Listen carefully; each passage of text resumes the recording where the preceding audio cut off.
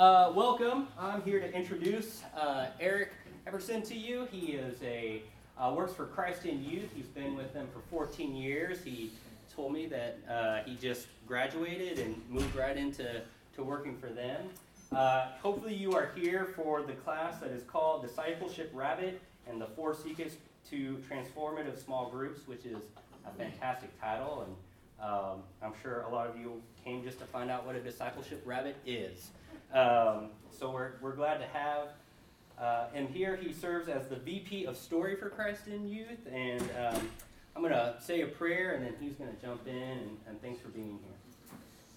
God, we are thankful for your kingdom. We're thankful for the grace and the love that you give us. We're thankful for Eric and the gifts that he has used for 14 years for Christ in Youth, and God, I know that his work has touched the lives of thousands of teenagers who call you Father, who follow your Son, who are in the Spirit and being transformed by the Spirit. And so thank you for his ministry.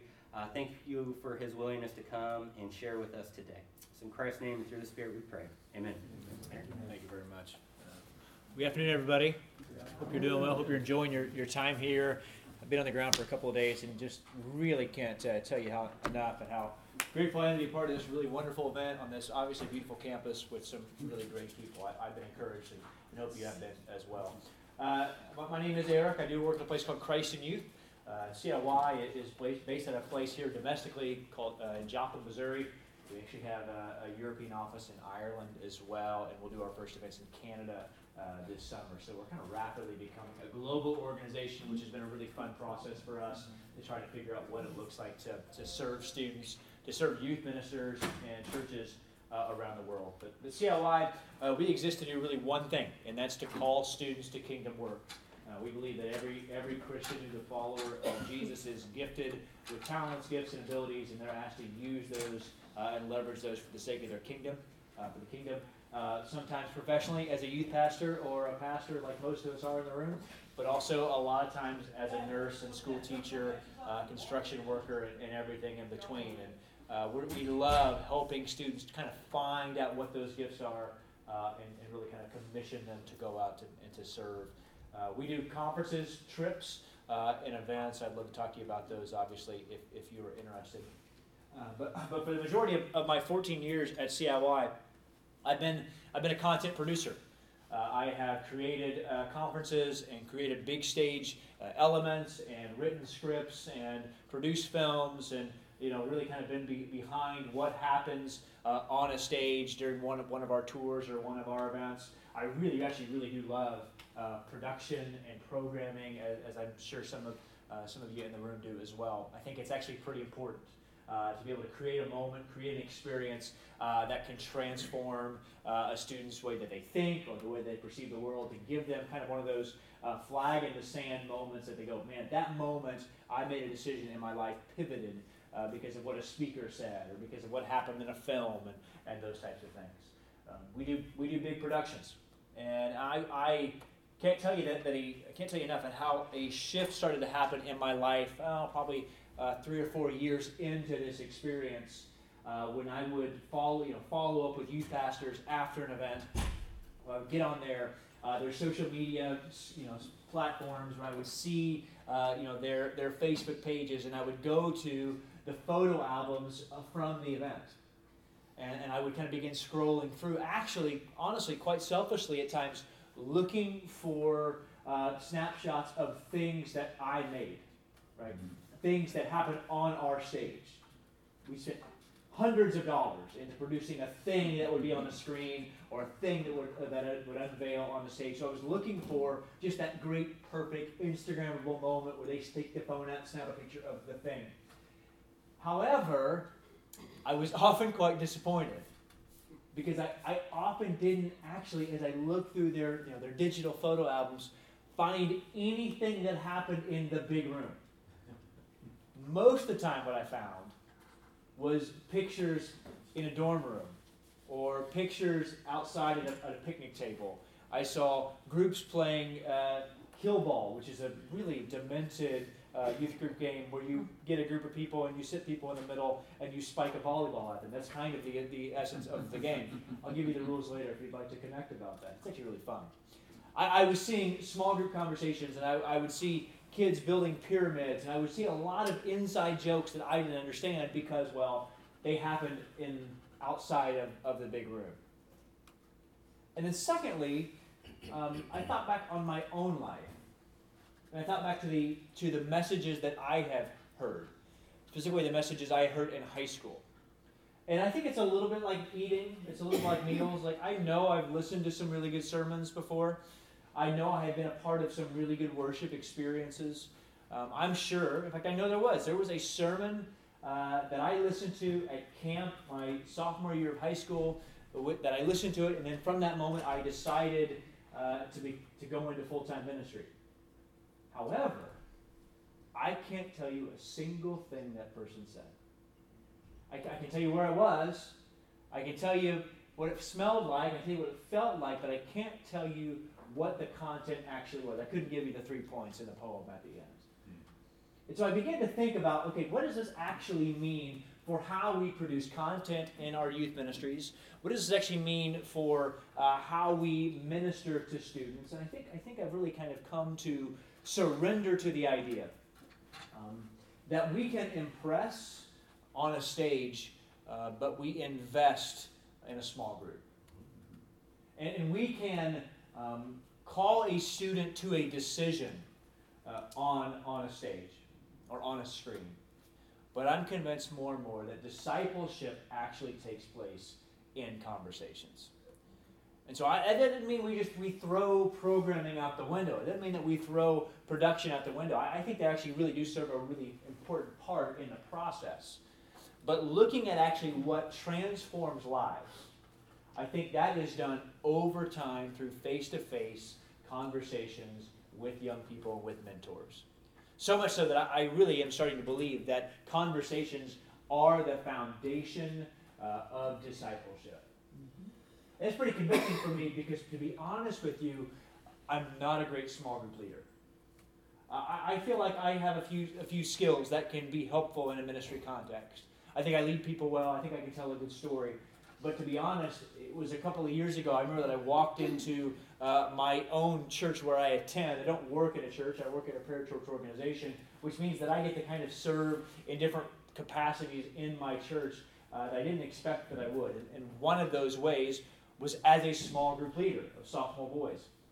And every Wednesday night after youth group, we'd meet in one of the classrooms there, and we had to break down the lesson that we just heard in 15 minutes or so. And every week, the youth minister that I served under would hand me a little slip of paper with 5 questions on it, and these would be our small group questions.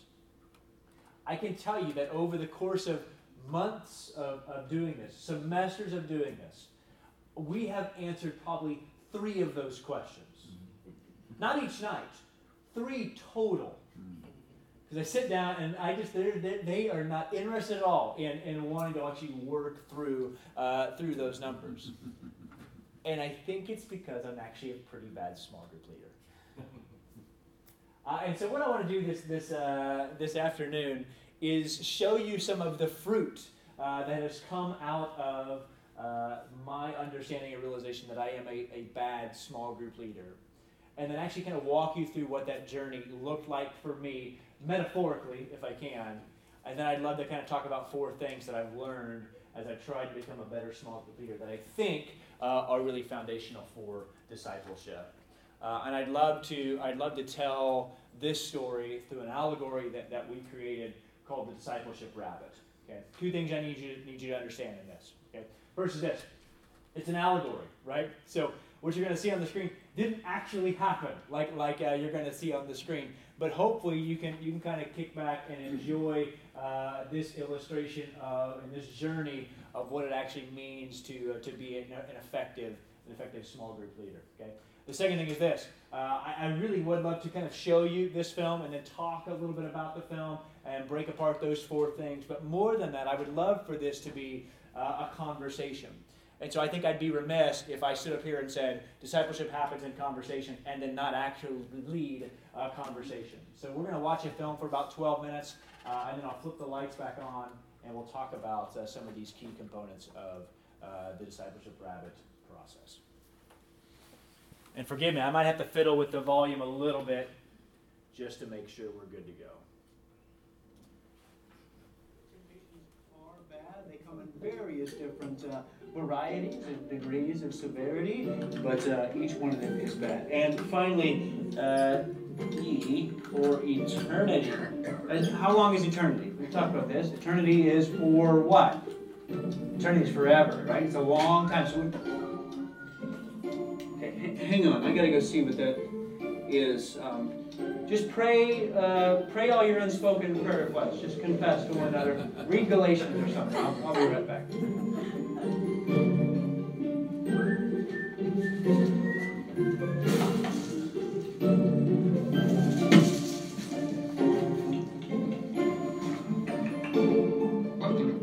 Hello? Anybody here?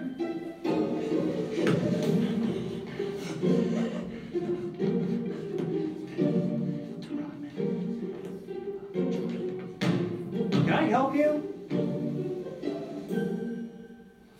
I don't think so. Okay, what are you doing? I was going to ask you the same thing. Well, I'm trying to lead small group. You feed in, right? No. Oh, man. Here. This belongs to you.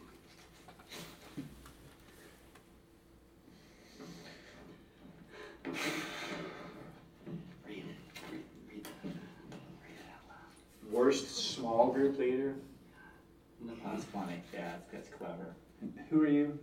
I'm the Discipleship Rabbit, and I'm here to help you. Because whatever you're doing up there is really just not very purpose-driven, or relevant, or lit. Listen, dude, I'm just here. I'm trying to love on some kids, okay? Don't say that. Don't ever say that. Why do people say that? Right. Well, listen, Mr. Discipleship Rabbit. Right? What's your plan? You think you can help me with that? Yeah. You're doing everything wrong. And it's really just 4 things you need to know. Here, let me show you. Come on. How did you do that?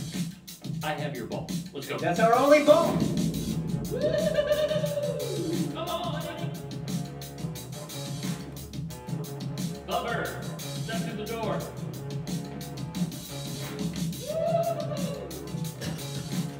Come on, man. Don't have all day.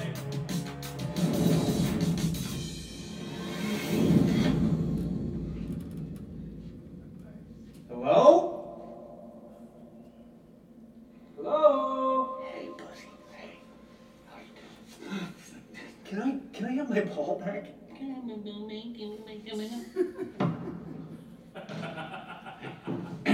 Your small group. Are they on the internet? Of course, everyone's on the internet. Okay, so they have the entire internet in their pockets. What are you gonna teach them that they can't just look up? What are you talking about? What am I talking about? Okay, think about it. If all you're doing is trying to get them to memorize certain facts, buddy, the robots win every time. What's happening? Come here. Awful. Yeah. We were just so desperate to keep it going. What? Still the archery. Archery I don't know what target. you're talking What do you I've never been to What an is artist. this? Where are we? Just watch. In an alley or having That's a it. You just have to like keep recycling. Yeah. Just have to.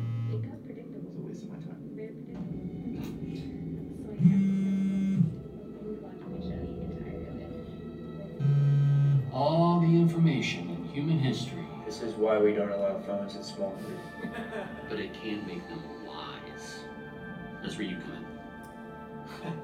How can I compete with this?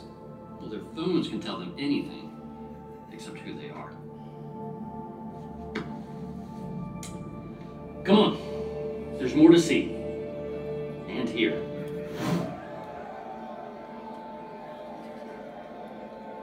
Nobody knows how to debate anymore. Right. That's all social media is. Well, let me ask you. Do you think a Christian can debate? I mean, the Bible says don't have anything to do with foolish arguments, so no. Okay, I appreciate the scripture, but I am not the Bible study armadillo. Okay, what does the next verse say? God. Okay, I'll be the Bible study armadillo. It says, the Lord's servant must not be quarrelsome with anyone, but must be kind to everyone. Kindness, kind. Okay, what's your point? My point is that there is a massive difference between arguing and debate. Okay, so debate is all about persuasion and respect. It's about trying to change someone's mind with grace and dignity, recognizing that we can show respect to each other while also knowing that God loves everybody. See, I believe that the church can... Oh, watch this. Watch.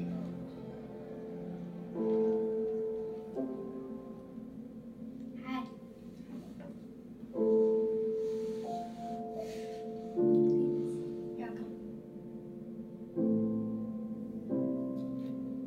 How are you? How are you? I'm doing great. I like your glasses. Oh, yeah. Thanks.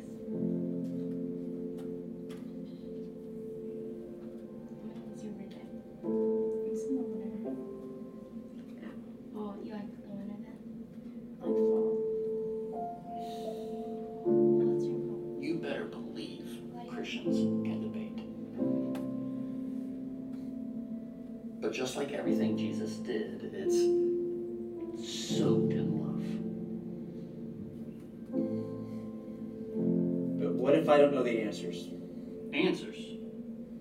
What if you don't know the questions? Welcome to everyone's least favorite game show. What are they really going through? Our first contestant is a 30-something-year-old small group leader who likes snapping selfies and hearing the sound of his own voice. Would everyone please welcome Eric? Hi, I'm sorry. What are we doing? Here are the rules. We'll show you real people from your church, and you have to tell us, Eric, what are they really going through? Are you ready to play? No. Round one. Up first, we have Juan. Eric, for 100 points, can you tell us what's Juan really going through? I don't know. He doesn't talk much. Is he bored? Ooh, incorrect. Juan is wrestling with his faith because he has some questions about the validity of the Old Testament. He just wants to know, is it okay to doubt? He never has mentioned that before. Round two. For 500 points, we have Alex. Alex is a committed youth group kid, and he has a full ride to your favorite university. Eric, tell us, do you know what he's really going through? Absolutely nothing. Alex is a happy kid. Oh, incredibly off. Alex actually struggles with depression, but he tries to keep it hidden because one time in youth group, somebody said Christians are supposed to be joyful. So he's just worried, is he all alone? Oh, that's the sound of our cross-cultural bonus round.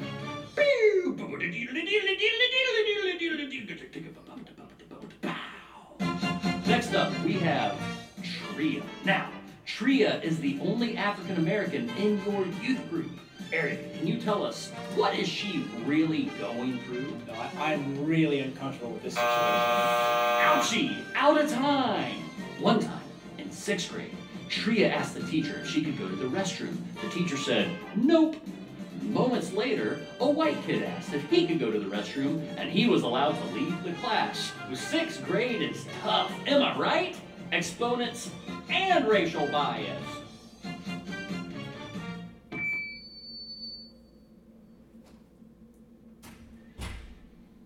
It's hard to know the right answers if you you don't know the right questions. I don't get it. Why wouldn't they just tell me? Would you have listened if they did?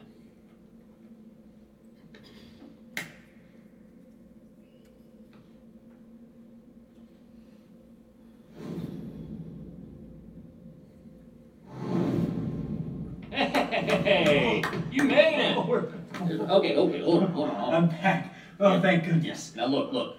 You still have one more lesson to learn. All right? Okay. Have you ever asked yourself, why are we doing all this? Small group? To learn? But not just here. Here. Head and heart. You got it. Oh, All right. are those real? No, but they look real. And look, those friends of yours up there, they're wanting a place where both of these are valued. Okay? The whole person. Right. They want to be fully known and fully loved. All right? So they're in your hands now, bud. Okay. You know what to do? Don't drop them. That's right. It's okay. No, it's fine. It's Okay, no, I get it's it. good. You're gonna set the stain. Okay. It's cool. It's cool. Well, Yeah. I guess this is goodbye then. Okay. Well, thanks. Uh-huh. Yeah. No. Okay. Oh, Yeah. okay, man. Yeah. Yeah. Okay. Hey, thanks for everything today. Yeah. Good Okay. job. All right. Thanks. We'll see you. Hey, I'll see you around. Oh, hey, Discipleship Rabbit. Yeah. Are there others like you? Rabbits? No. There is a purity badger, and her methods are thorough. Sounds fun. Well, I'll miss you. Okay, we'll see you. See ya. Oh, hey, one more.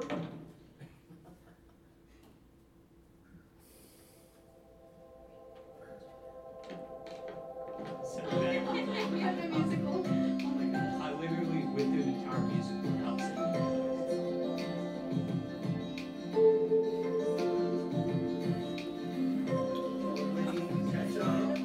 Hey guys, hey, sorry. There was a rabbit in the gym. Like, for real, like a real rabbit. I'm not kidding. No. Where were we? Okay, so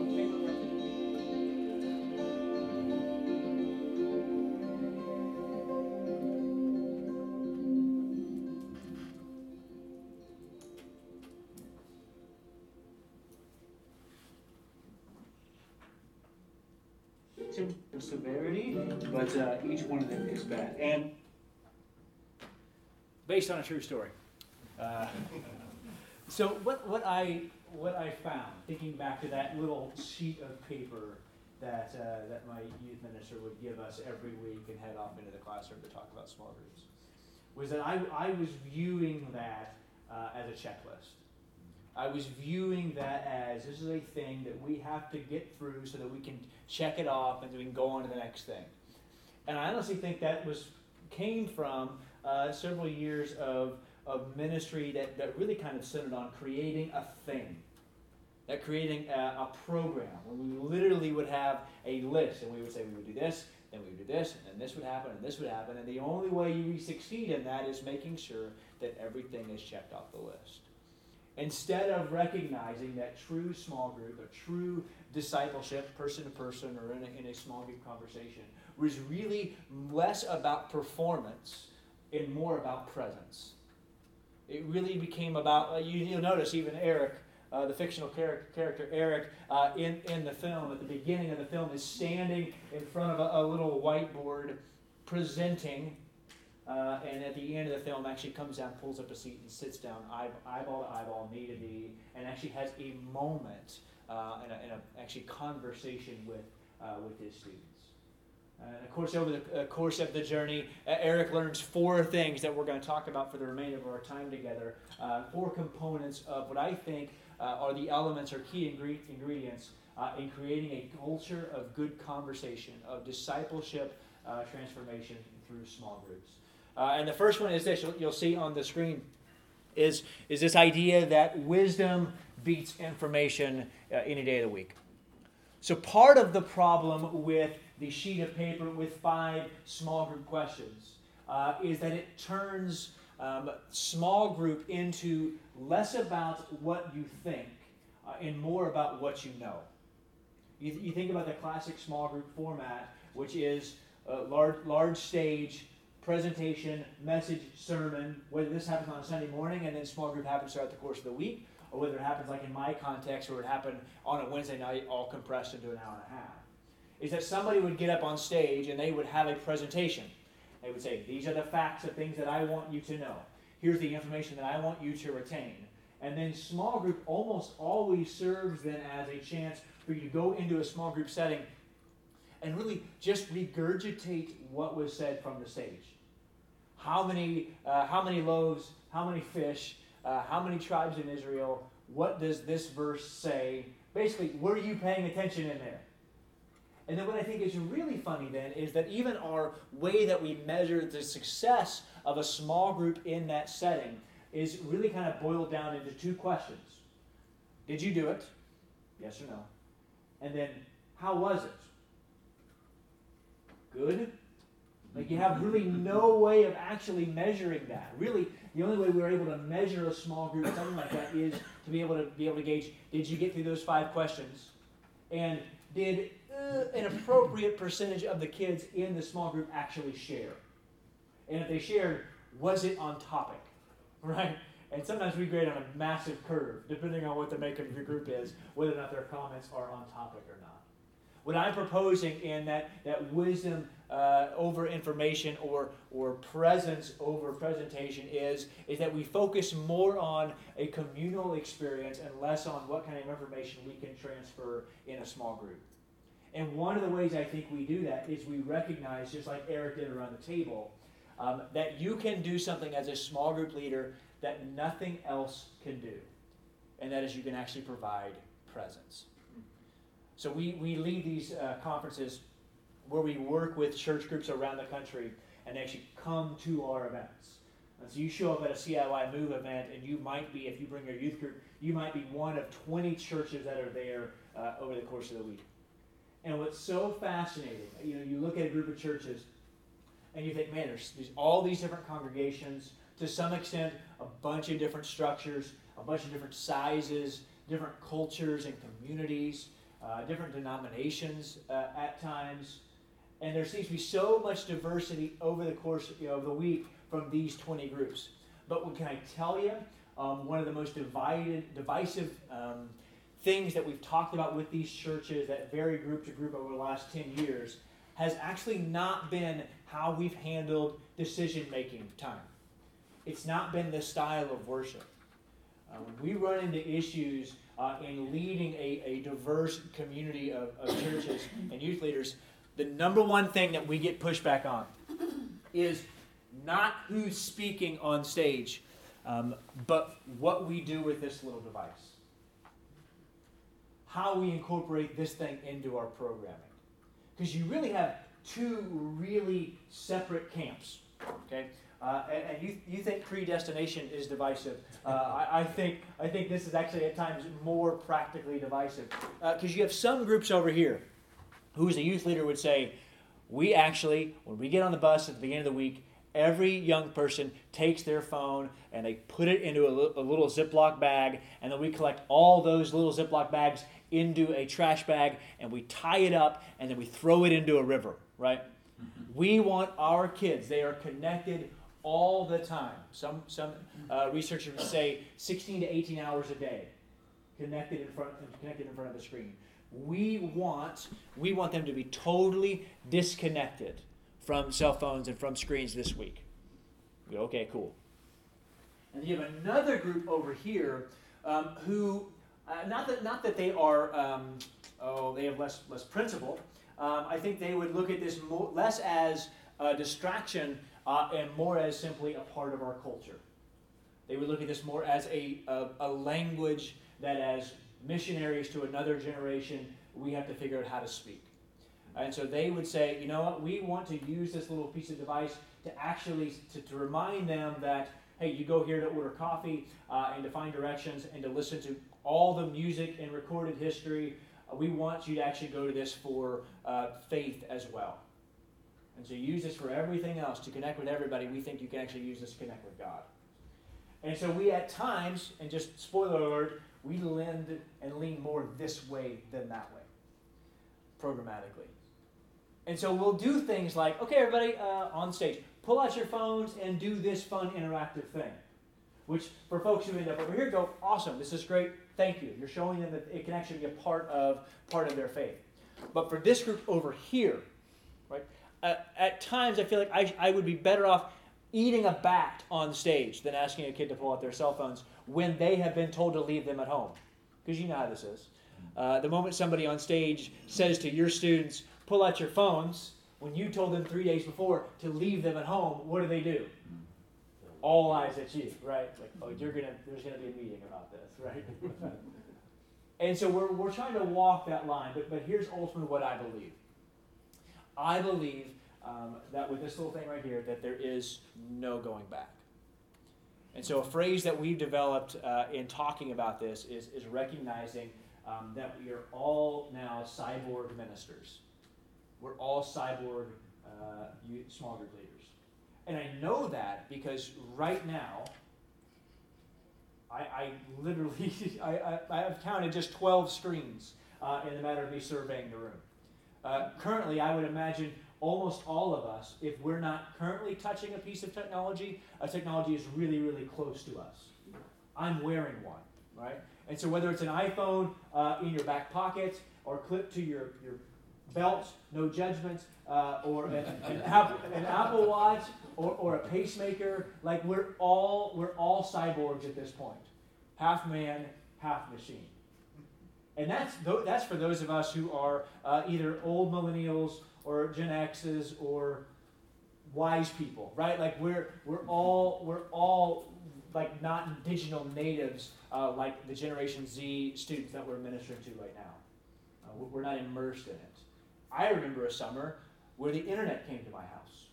We didn't have summer in 8th grade, and then we had it in 9th grade, and I was, like, over the span of a few months, the whole world opened up to us. But my 8-year-old was born 3 years after the iPhone was invented. She had pictures of herself on the internet 2 hours after she was born.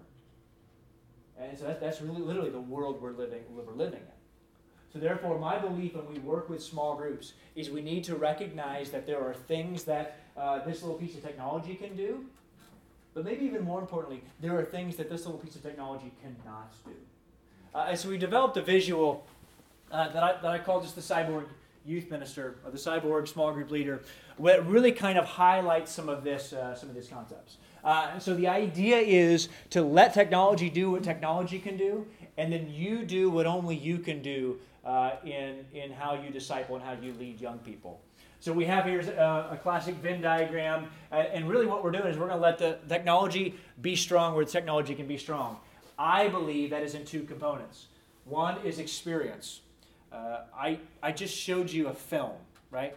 I could not have done that without technology. We filmed that back in October. It now exists here in May because of the technology we have at our fingertips. Now, I could have stood up and told you a story about a man who goes on a journey with a discipleship rabbit, and this happens, and then this happens, and it might have been compelling, but it would have been limited. The video could actually take us to a place that I couldn't do with just oral storytelling alone. So lean on that. If you're in a small group setting and there's a music video that you've noticed, or a film that you've seen, or an example from culture that you want to pull your phone out or put it on a screen, it actually can spark conversation. We really are in the business, I think, of creating experiences that spark conversation, because that is ultimately where discipleship happens. So lean on that. The second thing that a technology can do is it can provide all the information in the world, literally. Now, there are problems with that, right? I don't know about you, but I felt it even kind of creep into my own life, where I can't tell you the last time I carried a physical Bible to church, right? And you might have convictions about that. I think that's totally great. I think that we need to pursue our relationship with the Scripture in a way that speaks to your soul. But that also means that because of the information we can provide literally at our fingertips, Think about the way that YouVersion has not only changed the way that we interact with Scripture, but quite honestly, the way the world could potentially interact with Scripture. That is a very, very good thing and something to be celebrated. The second thing it does is it really alleviates that pain point where you work with a volunteer and you're trying to recruit them to be a small group leader. The number one pushback, other than I just don't like young people, to not being a small group leader is, I just don't think I know enough. We can actually provide and alleviate some of that tension with the resources that we have now. That's a really, really good thing. However, it's limited in scope. Because while information might change my mind, information can't transform my heart. And that's where you come in as a small group leader. Here's what I mean. Because what a phone cannot do is provide presence and wisdom. And I understand that with presence, people are connecting like never before. And we are connected with people around the world in some really, really fun, creative ways. But I can tell you that when I have a texting conversation with my wife, and especially, I don't know if this ever happens to you, but occasionally my wife and I don't see eye to eye, we might disagree on something. It's a much more productive disagreement if we have that disagreement face to face than it is over text messaging, right? Because if I text something and then she texts back, okay, I'm assuming that my marriage is over, right? Right? That is the most cryptic, demoralizing response in human history. Okay. Or, what do you want to do? And what do you feel about this? And she goes, that's fine. That's second version. But additionally, there are just obvious social cues, right? And obvious communication things that we've learned as human beings over centuries that are left out via text. Second thing is this. Social media, I don't know how you feel about social media. I think it has the same kind of thing. I think it can actually be really helpful and really cool and really fun. However, though it's called social media, it is not a good substitute for community and socialization. I know that because research shows us that around the time of 2008, 2009, so right at the dawn of when the internet really kind of began to be fully mobile, and social media made its way onto the iPhone, that the number of young people, younger adolescents who over the course of a given week felt left out spiked. Because what social media ultimately is a curated version of someone else's life, the best moments of someone else's life that you take in when you're bored or going to the bathroom, right? So therefore, your present reality cannot compete with someone's literally filtered version of their reality. That can cause us to be really isolated and feel really depressed. That's a concerning thing.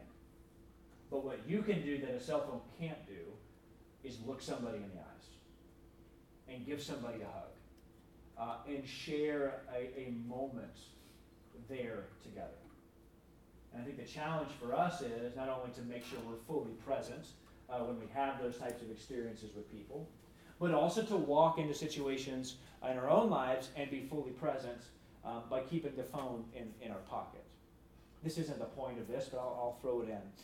I began to be really convicted of this in two areas of my life. The first being that a few years ago, my oldest daughter Alice, we were at home together, and I snapped a picture of her, and she was probably 5 or 6 at this time, and she was beginning to kind of understand what social media was, and she knew that if I posted something, it could get likes and those types of things, and I kind of really began to really think through what of my own personal life and my kids I share online, and she asked me this question after I took a picture of her. She said, "Hey, can that be just for us?" And I began to realize, oh my goodness, our young people are not only living under the weight of our own, like parental expectations, but maybe even more than that, they're living under the weight of my social circle's approval in some sort of weird way. And so I've been really cautious with that. Second time, my wife and I were in Venice for celebrating a key anniversary, and we watched the streets are water there, right? And so we watched that's because it's sinking. So go see it while you can, because it's going to be gone soon. And we watched this boat go down a canal, and it was full, like 50 people. And I kid you not, every single person on this boat was doing this. Watching this ancient city through a screen. And the scientists will actually tell you that if you take a picture of something in the moment, it actually does something chemically in your brain where it informs your brain that your brain doesn't have to remember that memory because it's saved, right?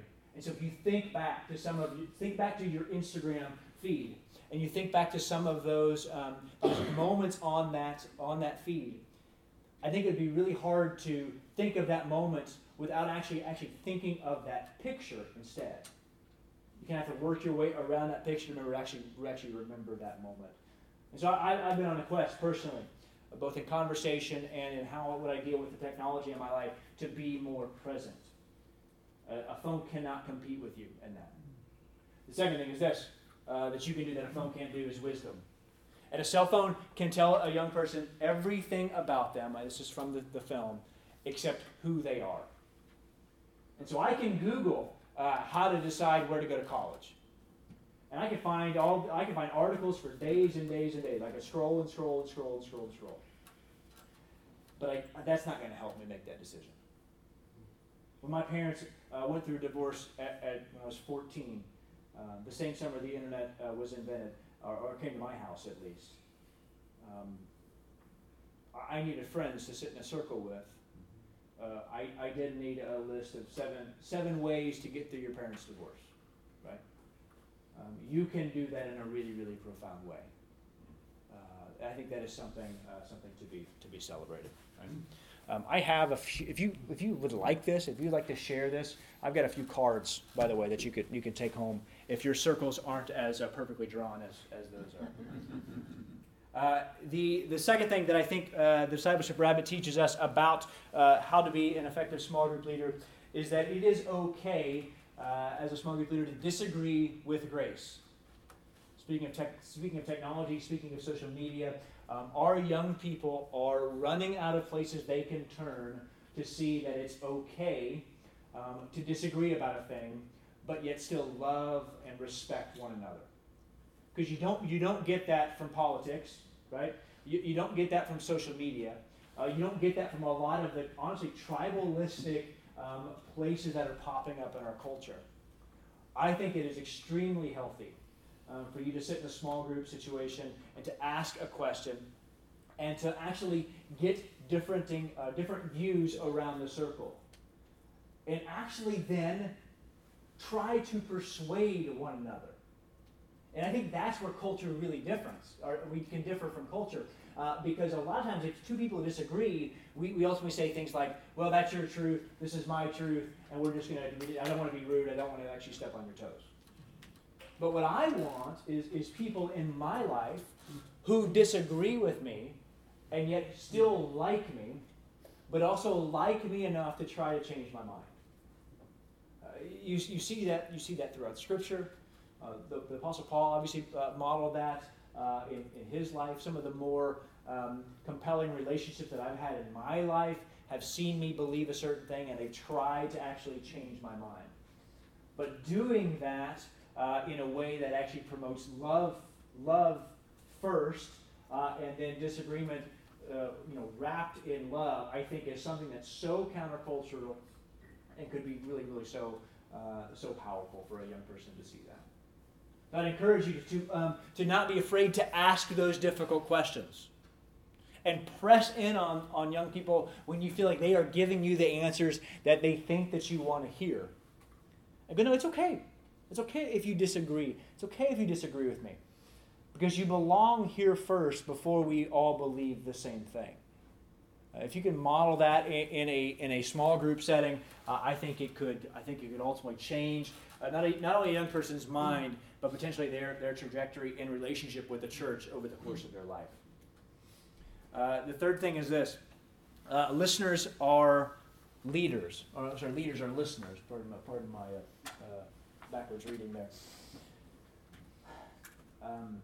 To be quite honest with you, this is one of the more difficult, not only little episodes that we produced here in the Discipleship Wrap-Up, but even one of the more personal ones that I'm trying to get my mind around still.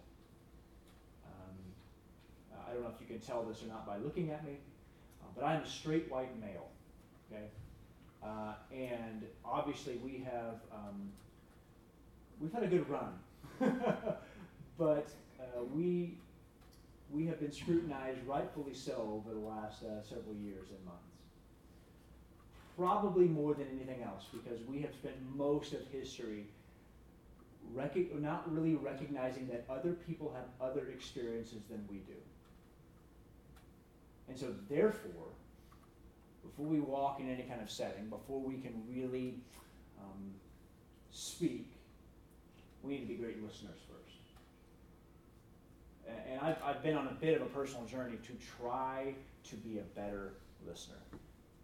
To try not to assume that everyone's experience mirrors mine exactly, because that's just not true. And so that is definitely the case in working with my own peers, but even it's heightened all the more when you consider you're sitting in a circle with young people who are going to school in a very different situation and scenario that you went to school in. And as the world shrinks, I think that will become more and more important for the church to be an example of people who listen really well. You think about when Jesus interacted with the marginalized people that he did, it was always done with a steadiness and a voice of compassion. And I think we would benefit not only ourselves and our ministries, but the faith at large, to listen a whole lot more than we speak. Fourth and final thing. Ultimately, the desire, I think, if we can put those things in place, then we then get to walk into a small group setting, holding both the brain and the heart. Those look real, didn't they? I went through 3 shirts to get that scene right. So we can hold both of those in our hands, and actually be trusted with them. So when a parent drops a young person off in your ministry or at your church, they want you to sign the waivers to get their body back home safely, right? You go on a rafting trip with 12 students, you should bring 12 students back, okay? They don't have to be the same, but bring 12 bodies in life jackets back. But no, they're actually doing more than with them than just making sure their body goes to church and then comes back home. Because we're not brains on sticks, right? We're a lot more complex than that. And while there are risks in putting young people in a church van and driving across the country or taking kids to an amusement park, there are larger risks about what you do with that head, with that brain, and with that heart that far surpasses any kind of physical risk. That what you do when you hold those two things in your hand can really impact the development of a young person. I have given up. I have surrendered and stopped trying to be funny around young people. Because often my humor slides towards sarcasm. And I don't know when I'm pointing an arrow or a loaded gun at a wound that's been there for years. And so my desire to be clever or perceived as clever does not trump the mental and spiritual well-being of a young person that I'm trying to minister to. Plus, I'm approaching my late 30s. Approaching. You're a baby. I'm still a baby to some, but that is all relative. That is all relative. So I'm recognizing that my ability to be cool or perceived as cool, there's not much sand in the hourglass left, and that's totally fine. But we should take heart in that. because there's an old youth ministry principle that a young person will be attracted and drawn to the oldest person in the room who pays attention to them. What a gift that could be. When you've got a young generation, Generation Z students who are actually drawn to wisdom. That this idea that they could learn something from those of us who might not be the same size we were 10 years ago, or might not have as much hair as we did, or just like, what's my hands, just there's hair on them now? Like, what is that? You know, and I trim my ears every 2 days. What is happening to me? But I think that's really actually setting me up to grow older with a generation who's looking for older people to invest in them. And so I feel like these parents put this mind and this heart in my hands, and then ask me to steward them well. And then by doing that, not only am I taking care of their mental and spiritual well-being, I think I'm actually living out the gospel in its fullest form. Because we recognize that in our relationship with God, we have a relationship with Him, a God who knows absolutely everything about us, and yet loves us anyway. If we can model that in our small group settings, where not everybody has to agree, and we listen well, and we recognize that we can provide wisdom in ways that technology and information can't, we are actually doing more than just getting through a lesson or getting through 5 points. We're actually modeling what a true gospel community looks like, and I think that's a really, really beautiful thing.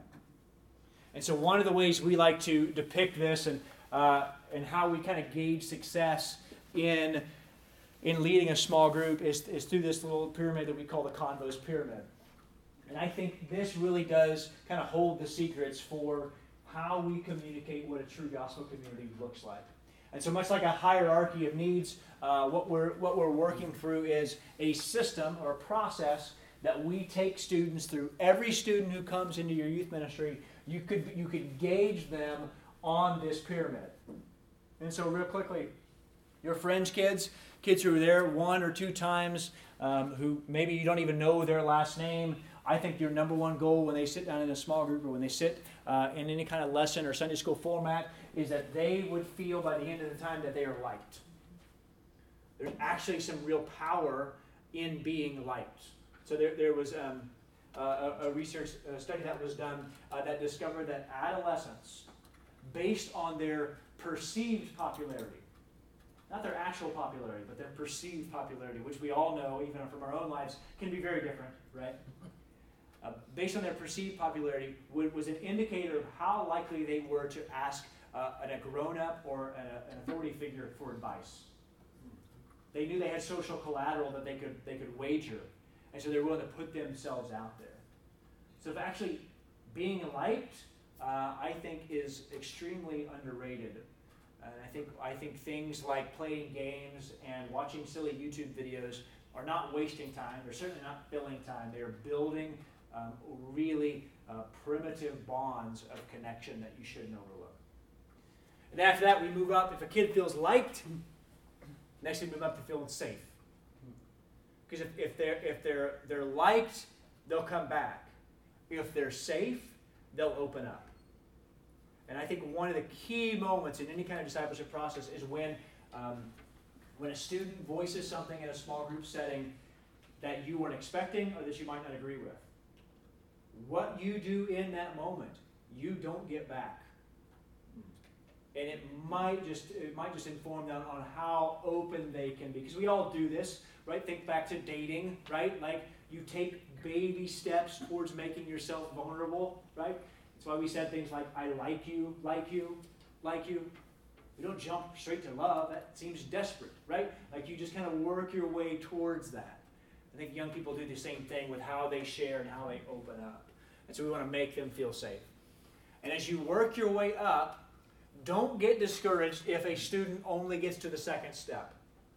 Because I'm actually a big believer in if this is as far as they get, and they just live in this world, and they never truly actually feel like they move up the pyramid.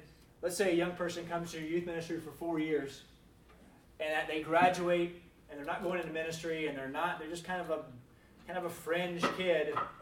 But if 10 years from now, when they turn 28, they look back on their church experience, and they went, I I went to this youth group throughout high school, and now I'm trying to figure some things out. And I didn't really understand everything that was going on, but I think they liked me, and it seemed like a pretty safe place. Maybe I'll give it another shot. What a legacy. What a legacy to play the long play with young people. But if they do get past this, then all of a sudden you can say that they feel seen, meaning that you recognize that their perspective and their experience matters and brings worth to a conversation. Going back to being a small group leader with big ears, and recognizing that I need to be a better listener actually comes to them feeling seen. But then from there it goes to being heard, meaning that you can kind of empathize and feel in a way what they are feeling. So there's a relationship or a communication tip that if someone tells you a story about something that happens to them in their life, to never say, I know how you feel, right? Because you don't. But to try to hang some sort of emotion onto it. Man, you lost your job. I would imagine that you would feel just very disappointed. Or did it make you feel rejected? If you can actually land one of those emotions that resonates with them, they will open up to you in ways that you'd have to be a trained counselor to think that they would open up that deeply. But to be able to process and get through all the stuff to understand how they're feeling is such a powerful, powerful thing. And then lastly, if we can do all of these things, to know that a young person can walk into your ministry being fully known and fully loved, and living out the gospel. That's important to me. Because a number of years ago, I was going through a rough patch in my own life and was really just frustrated, not quite sure how much longer I wanted to do what I was doing, and really was in a space where I just needed to be honest. If I had anybody in my life that I could be truly honest with.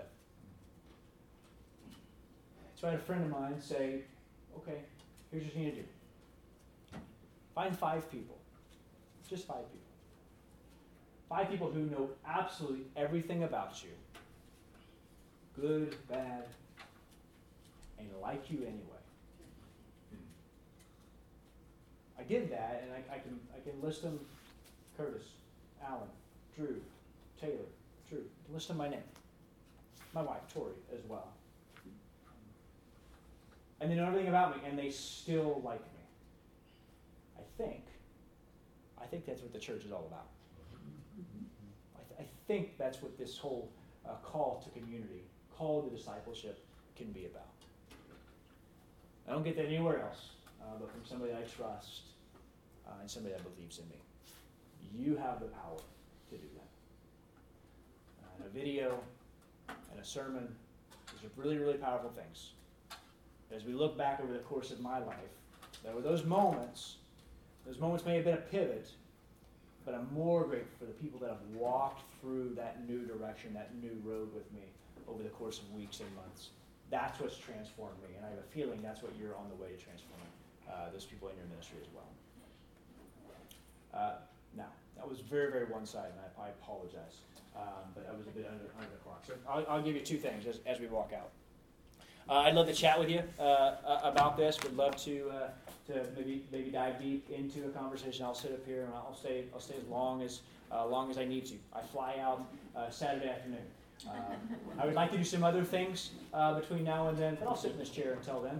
If you bring me food, that would be cool. All right. The second thing is I got a couple of the cards that I've thrown up on the screen. You've surpassed my expectations.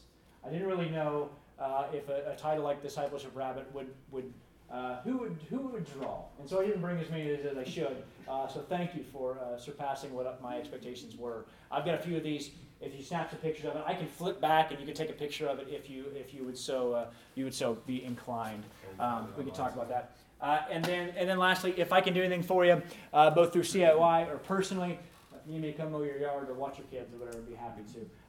If you're interested in a junior high event or a high school event or a mission trip or something like that, I can definitely connect you with the right people as well.